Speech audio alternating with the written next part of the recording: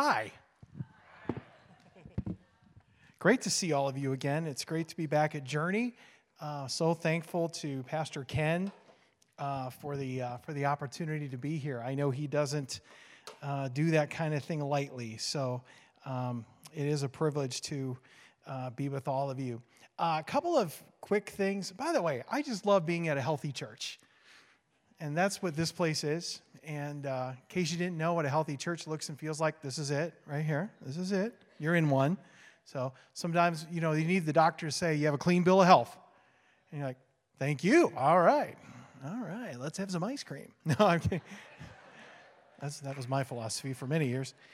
Very quickly, my website, the ministry that I have is called Monumental Ministries. And you can go to mattministry.com, mattministry.com. That has all the thing we're about and the mission, and there's books available there. Those books are also on Amazon, and there's also a way to support the ministry if you'd like to do that. I also have a podcast simply called Mattcast, all one word if you're searching, on all the major platforms there. It's obviously for free, but we speak to creative people in the body of Christ, and we try to urge them to lift up their game a bit under the anointing of the Lord. So we like to think we have a bit of a niche going on there. We'd love for you to subscribe and be a part. Well, this morning, we're going to turn our attention to Genesis chapter 27. So we're going to the first book of the Bible, Genesis 27. Now, whether we want to admit it or not, popular culture has a big effect on our everyday life. It can affect even our conversations. Famous lines from television and movies often filter into the things that we just say from day to day. For instance, the Wizard of Oz gave us, "I don't think we're in Kansas anymore." The Godfather gave us, "I'm going to make him an offer you can't refuse." I got to work on my Brando, but I'm working on it. Apollo 13 gave us, "Houston, we have a problem." And of course, back in the Terminator, Arnold would tell us, "I'll be back." On and on it goes. Well, one of these occurred in the mid-'90s, and I was a youth pastor at the time.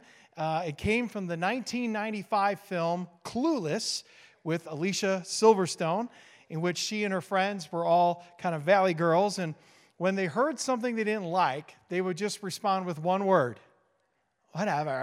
Right? I heard some of you out there like, "Whatever." Right? Anyone who was a parent back then knows what that sounded like. I heard it as a youth pastor, and it drove me crazy. It sort of turned into a national craze as the whatever got more and more exaggerated the more it was used. What kind of drove me crazy about the whole whatever thing is, I'm like, that's not even a response. And I'm like, you don't even know what part of speech that is. What are you throwing the whatever at me? As I was looking at Genesis 27 recently, I was looking at this story of Jacob stealing the fatherly blessing from his brother Esau. And I realized that no one in this story is heroic. And you're like, oh, picked a great day to come to church. Well, the Bible is as it is. But it struck me, all four characters in this story had developed a whatever attitude to God's word and God's plan. For instance, when Mother Rebecca, the mother of this story, when she was pregnant, God spoke a word about the twins that were within her in Genesis 25. He said, the children struggled together within her, and she said, "If it is thus, why is this happening to me?" So she went to inquire of the Lord, and the Lord said to her, "Two nations are in your womb, and two peoples from within you shall be divided. The one shall be stronger than the other." Catch this. "The older shall serve the younger." Now we speed ahead a number of years and a couple of chapters. Genesis 27, here's our main text for the day. Verse 1, "When Isaac was old and his eyes were dim so that he could not see, he called Esau his older son and said to him, 'My son.' And he answered, 'Here I am.' He said, "Behold, I am old. I do not know the day of my death.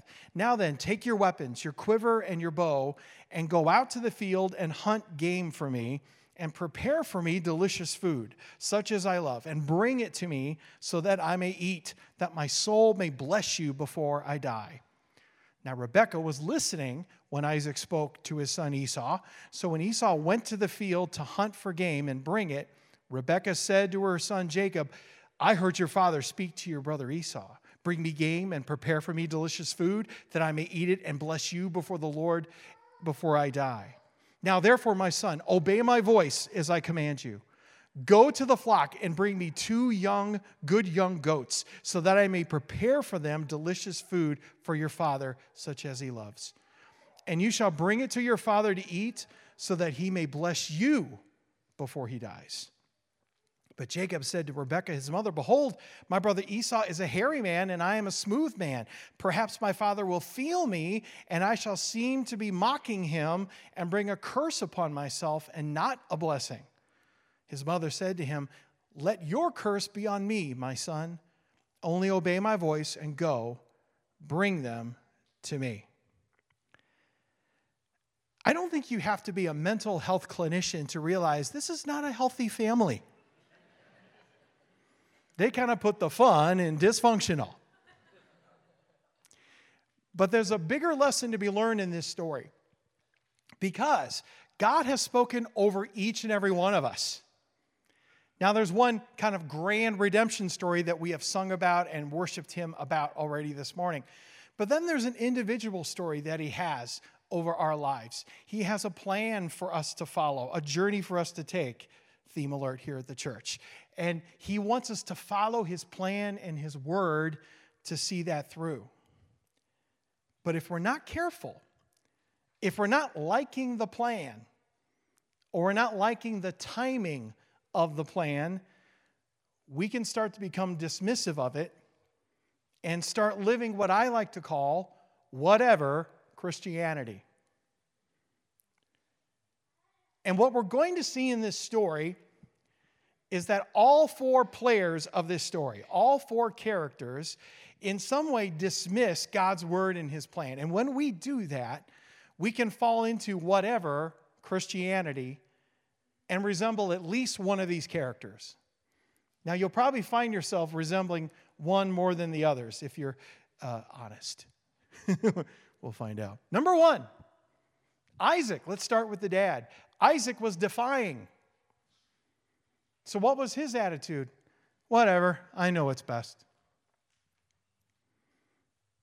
Now, with each of these whatever statements that I'm going to make this morning, they may not be the actual words that we say, but our mindset and our actions will show it's kind of our operating system. So here, Isaac is pulling, this is definitely a guy thing. He's doing the, I got it thing. Now, I know none of us guys we've never caught ourselves in that, but I got it mentality. In spite of God's word, which was spoken while the boys were in the womb, he sends out Esau to get his blessing. Isaac assumed, key word, he assumed that because he was the father, he was in charge, of course, but didn't consult the Father. Without knowing it, we can defy the Lord and what he desires. So husbands, dads, please hear me on this. The only way this family thing works is if we are surrendered and consulting with the Lord over our families. We never want to get to the point, fellas, we're like, I got it. Because we're going to make some mistakes. So we see a word from God spoken to Rebekah. There was no way Isaac did not know about this. I mean, how does God spoke to me in an audible voice not come up in conversation? For decades. He had to know what God's plan was. Still, Isaac allowed favoritism or some other reason to prefer Esau over Jacob. You know, it's often assumed in ancient times, and we've probably all heard this, that the firstborn would naturally inherit most, if not all, of the family estate. Now, maybe that's playing into Isaac's defiance here, but God often did not follow that pattern. God was blessing the second-born here. Well, let's go back. Adam and Eve's third son, Seth, would be the one through whom there would be the Messiah to come. The same with Noah's middle son, Shem.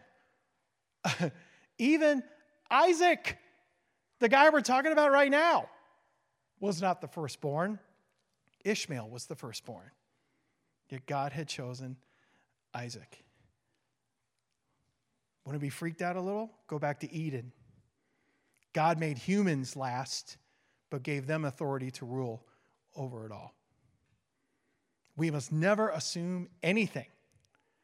Even if we're very experienced and this is our wheelhouse of knowledge, we must never assume that we know what's best and not involve the Lord. Well, a guy named John, who was a photographer from CNN, was documenting a large forest fire. He was told that a twin-engine plane would be waiting at the airport to take him up so he could take pictures. Arriving at the airport, he spotted the plane warming up outside the hangar. So he jumped in and told the pilot, "Let's go." And the pilot taxied and took off. Well, once in the air, John told the pilot, "Okay, fly low over the valley so I can take pictures of the fire on the hill." The pilot asked, "Why?" Well, surprised, John said, "Because I'm the photographer for CNN, I need to get some close-up shots." The pilot was strangely silent for a moment, and then he stammered, "So what you're telling me is you're not my flight instructor?" Never assume, folks. You know another great movie line to live by? Comes from the movie Rudy. There is a God, and I am not him. We really don't know what's best. We make a terrible God. Yes, we have wisdom. Yes, we have experience, but we always defer to the Almighty. We need to hear from God regularly and then follow his plan, not ours. Number 2, let's look at Rebekah now. Let's look at mom. If Isaac was defying, Rebekah was devising. And her attitude was, whatever, God needs my help. So Rebekah overhears the conversation between Isaac and Esau and begins devising a scheme to make it happen. I am now speaking to those in the room. You make it happen people out there. I know you've read about them. They're probably not in the room. You've heard about them. You've seen them in documentaries, but they're out there. Those little engineers out there who always find a way, always find a work through in every situation. Now keep in mind there's 2 things at play here from father to son. There's a birthright and there's a blessing. Now, a few chapters earlier, we see that Jacob tricked/stole the birthright from a very apathetic Esau. The birthright is all about authority. Whoever has the birthright becomes the official standard bearer, head of the family upon the death of the father. Esau swore an oath to give that away for an afternoon snack. The blessing at play here now is the blessing, the family blessing, which is all about multiplication, having many descendants and abundance. So Rebekah takes matters into her own hands, key phrase, and tells Jacob to deceive her almost blind husband by costuming himself in such a way that even if he doesn't sound like Esau, smells and feels like him. She felt like God needed her help, and she was going to go to any deceptive length to make it happen. But what it really shows is a mistrust in God. This is the philosophy of it's not going to happen unless I make it happen. After all, and we can use scripture even to rationalize this. You know, after all, faith without works is dead, man. So I gotta get out there and get it done. And rather than partnering with God, we kind of shove God over there, and we stand, and now we're the superhero. I got this, Lord. Stand back, everyone. It's under my control. Now, I know there's none of you. I am personally a recovering control freak. I don't know if anybody else in the room is. I am. Most people don't admit to it, which means you're trying to control the response, and that's a part of the problem. But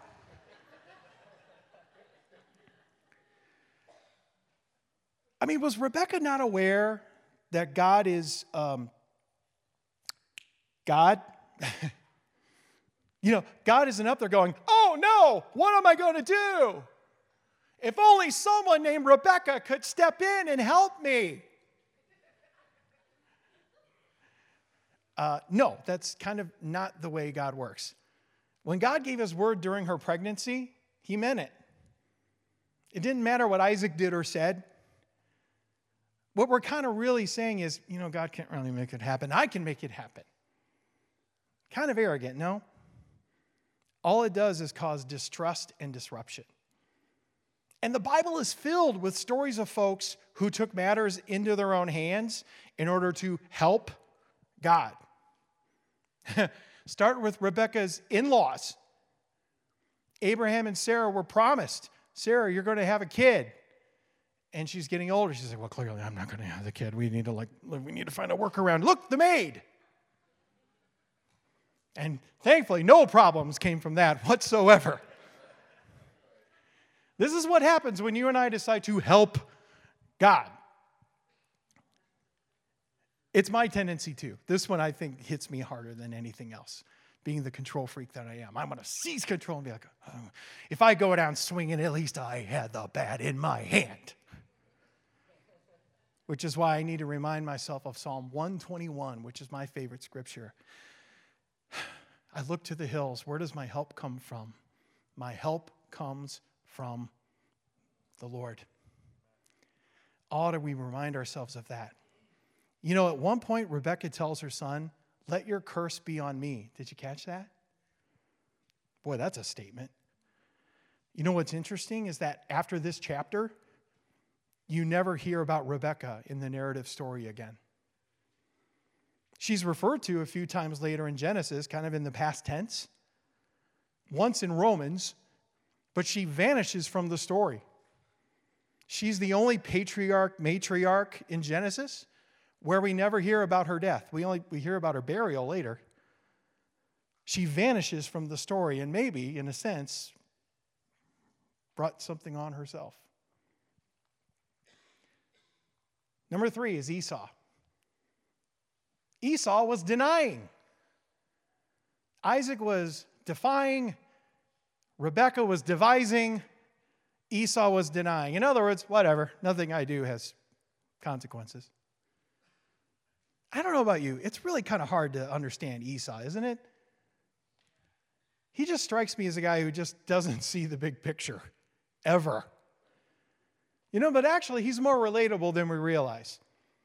When we all sin, and we do, we're not looking at long-term consequences, are we?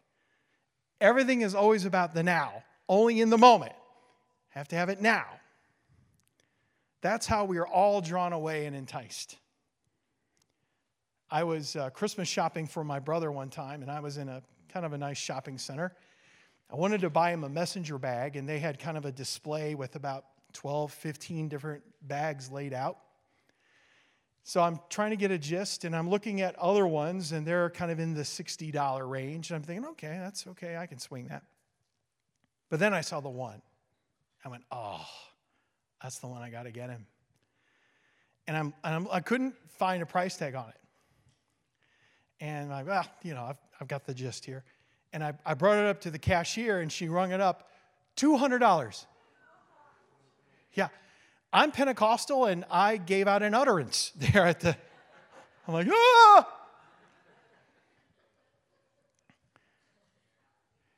Satan never shows the price tag, does he? He only shows the slick packaging. And it's only until we're at least knee or waist deep in do we realize there's a cost to this that I wasn't anticipating to pay. And maybe it's because he was just the firstborn. He just assumes good things are coming to him no matter what. But when he gives up his birthright, I don't know, maybe he thought it was just a joke, or maybe he didn't care about it at all. But the writer of Hebrews has something fierce to say about that in Hebrews 12. See to it that no one fails to obtain the grace of God, that no root of bitterness springs up and causes trouble, and by it many become defiled. That no one is sexually immoral or unholy like Esau, who sold his birthright for a single meal. For you know that afterward, when he desired to inherit the blessing, he was rejected, for he found no chance to repent, though he sought it with tears. Now, here's the thing. Thankfully, because of the sacrifice, because the substitutionary work of Jesus Christ on the cross and his resurrection, we can receive forgiveness and restoration for our past and our present. I'm so glad for that. I don't have to be branded for the rest of my life because of a mistake I made when I was a kid.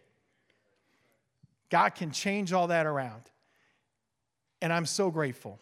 But we also need a realization that we are sinners in need of his grace, and that we have been very saved by a very loving God.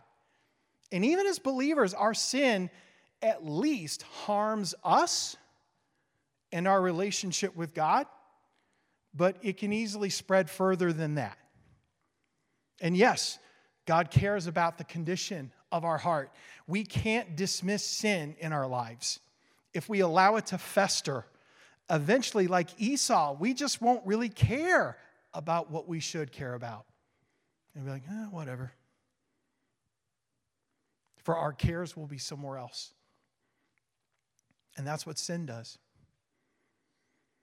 By Esau's attitude and actions, it's easy to see why God proclaimed what he did when he was in the womb. There was no way the Messiah could come from his line. By the time he finally gets back, Jacob has now stolen the blessing from him as well. And Esau is living proof that, yes, even in this beautiful era of grace, sin still does have consequences and will only rob us of greater things. The Lord wants you, my friend. He wants you. Yeah, baggage and all. Isn't it great? But he wants to lighten the load of the sinful baggage. He wants us to experience the freedom that he died for. And if we just sign up and join him on that journey, he will work that process in our life. Yeah, sometimes it's painful, but man, it's always free. It's always freeing if we just allow him. Only he can really fulfill our desires. Lastly is our buddy Jacob. Jacob was deceiving. In other words, whatever, it's for the greater good. You know, Jacob's name means deceiver, right? I'm sorry, any Jacobs in the room, I'm very sorry. Your parents did not have that intention. But back then, they had that intention. It means trickster or deceiver, which is an awkward first day of school. Kids, I want you to meet your new classmate. This is Deceiver. Deceiver, say hi to everybody. Don't hold that against him yet. But Jacob was living down to his name, as he did a lot. Let's look at Genesis 27 now, and let's see if we can count the lies. Here we go, verse 18. So he went into his father and said, "My father." And he said, "Here I am. Who are you, my son?" Jacob said to his father, "I am Esau, your firstborn." Ding. Number one, if you're scoring at home. "I have done as you told me." Bing, that's number two. Okay, I won't do that for all of them. "Now, sit up and eat of my game, that your soul may bless me." But Isaac said to his son, "How is it that you have found it so quickly, my son?" Ready? He answered, "Because the Lord your God granted me success." It's good. Just drag the Lord right into that lie. That's good. You can always cover yourself. Then Isaac said to Jacob, "Please come near that I may feel you, my son, to know whether you are really my son Esau or not." So Jacob went near to Isaac his father, who felt him and said, "The voice is Jacob's voice, but the hands are the hands of Esau." And he did not recognize him because his hands were hairy like his brother Esau's hands. So he blessed him. He said, "Are you really my son Esau?" He answered, "I am." Non-stop lies. You would think Jacob was running for public office. You got to get that in. Somebody start my car. I need a quick getaway. How does someone justify lying on this kind of scale? Well, Jacob thought it was the greater good that he received the blessing. So he went along with his mother's plan and lied as often as he could to get it. Boy, we need to realize how dangerous this is. I am now about to describe tens of millions of people in our country right now. Many live with this philosophy: if I want it, God wants it. Boy, there's a lot of pseudo-spirituality out there, and a lot of it centers on this kind of unbiblical thinking. We assume we are in line with God no matter what. Therefore, if I want it, God wants it.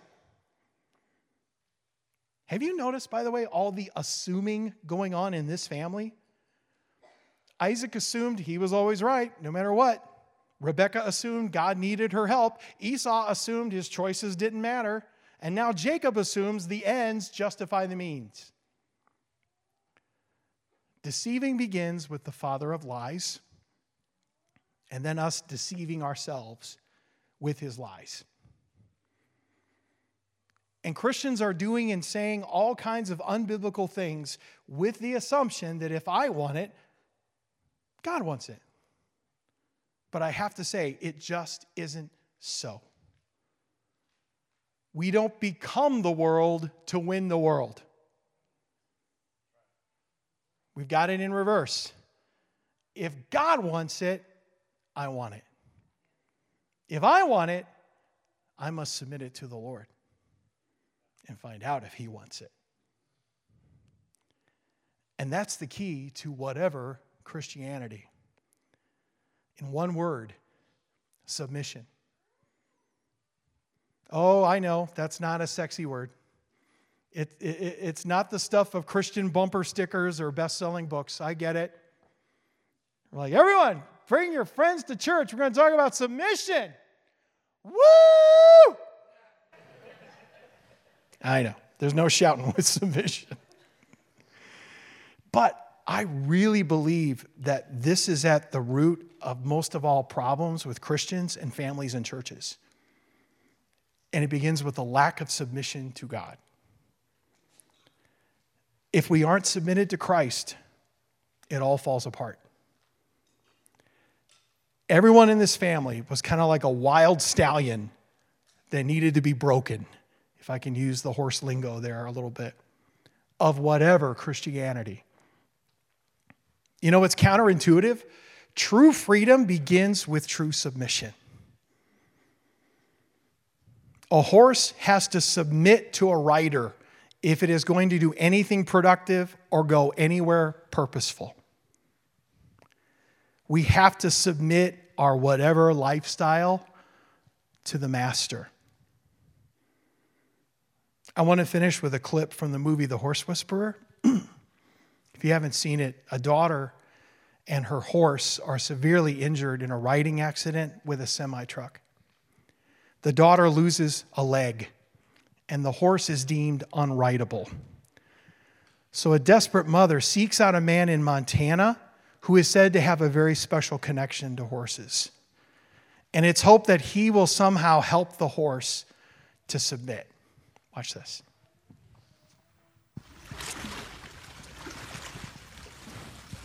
Is this some kind of physical therapy?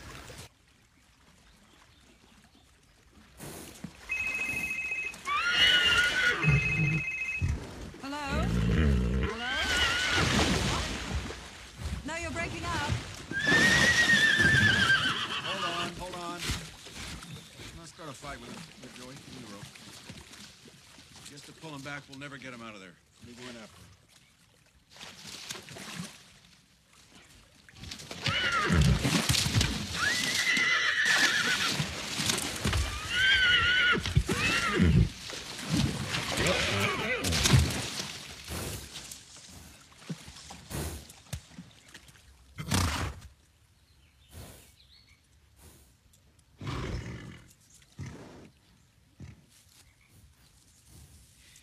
Mr. Booker, I'm really not comfortable with you taking these kind of risks.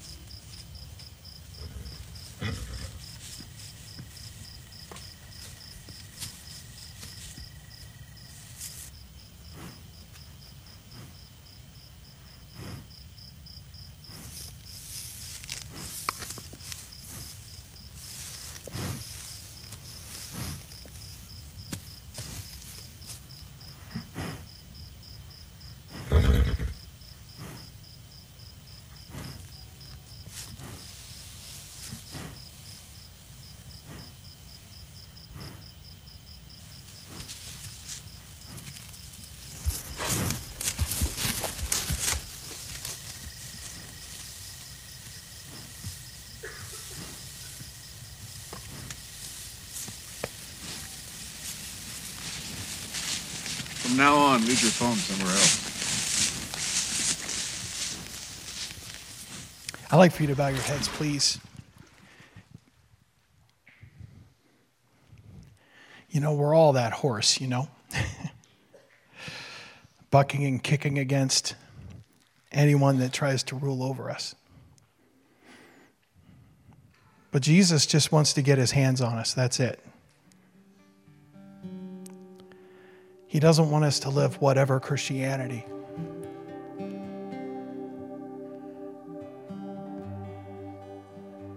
And it's only when we submit to him that his healing touch begins. A new life is found. And some of us, we've been Christians for decades, and we have to be reminded of that. Because we start living our little program, irrespective of God.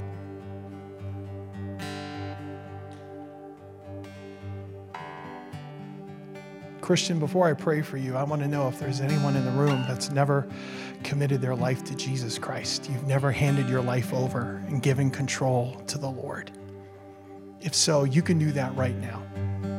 You can make the best decision of anyone in this room and hand your life over. So right where you sit, if you desire that, just pray this to him. Jesus, I need you.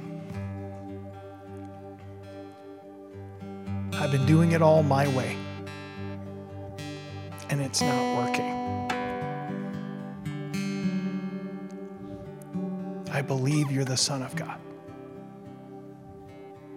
I believe you died and rose again. And I give you my life so that this moment forward, we will live this together. Give me a new life only you can give. In the name of Christ. Christian, today, maybe you identified really strong with one or two or more of these characters in one way or another. Healing begins with submission. It's coming back to where he is. He's never out of eyeshot. And he's watching. He's waiting. And he will meet you If you draw near to him, he will draw near to you. I'm going to pray a prayer of submission on behalf of all of us. And today, if you respond to that, maybe in some way you want to show surrender to the Lord. Maybe it's by holding your hands out or up or looking up heavenward, however you wish to do that. But maybe today you want to just say, Lord, I submit to your plans and your word. So Jesus, today, I fully submit my life to you.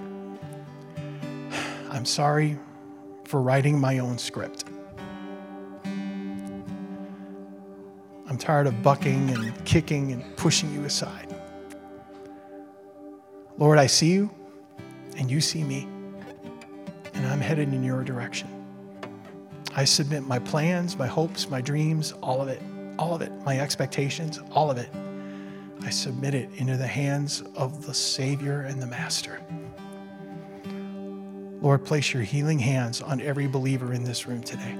Let us not leave here with condemnation. Let us not leave here in unfounded guilt. Let us be restored and revived by the healing hands of Jesus. Take our submitted lives, God, and do something wonderful as only you can do, whenever you see fit, however you see fit. And we will give you thanks and glory for it. In Christ's name, amen.